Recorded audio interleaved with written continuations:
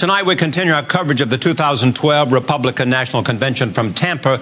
Last night, the main speakers were Governor Chris Christie, the keynoter, and Ann Romney. Meanwhile, Hurricane Isaac continues to hover over the Gulf Coast, wreaking havoc on Louisiana and leaving more than 400,000 people without power. Wednesday's speakers included Condoleezza Rice, John McCain, and New Mexico Governor Susana Martinez. The highlight of the evening was Vice Presidential candidate Paul Ryan, who laid out the case for the Republican ticket in the upcoming election. Governor Romney will address the convention Thursday night. Joining me now here in Tampa, Maggie Haberman. She is a senior writer for Politico. Katty Kay, she is the anchor of BBC World News America. Dan Balz, chief correspondent for The Washington Post. I am pleased to have each of you here. Let me just throw this open. Dan, I'll go to you first. What's the story here? The story is Mitt Romney. I mean, we call this the Republican National Convention. It's the Mitt Romney Convention, as all conventions are. They're all about the nominee and what we learn about the nominee and what the nominee says about himself.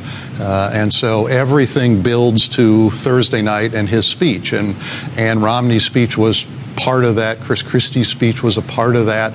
Paul Ryan is a part of that. But ultimately, it comes down to what Mitt Romney does for himself. Is it different because somehow Mitt Romney has had a problem defining himself so far, even though he's been in the middle of the fight?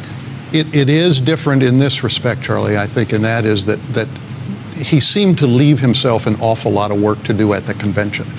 He had a number of months after the primaries to define himself. Instead, they kind of let the Obama team define him more than they defined Romney. And did it stick?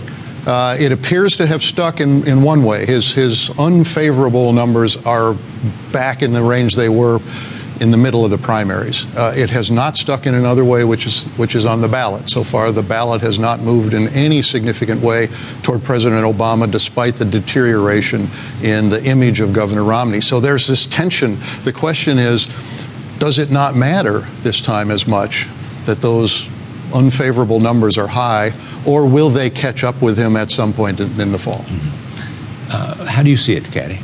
Well, only a fool would ever be presumptuous enough to disagree with Dan Balz. So I'll take on the role of the fool for the moment. So we will start from where he was. Very nice of you. I'll be the fool just for a moment, which is that one thing that surprises me walking around Tampa is that, of course, Mitt Romney is the story, but there's another story going on, and that's Paul Ryan, who we heard from tonight, of course. And just the excitement about that candidate is palpable when you go around the delegations. And I don't know whether it's because of the weaknesses of Mitt Romney or because of the strengths of Paul Ryan. But there is certainly an element of dissatisfaction or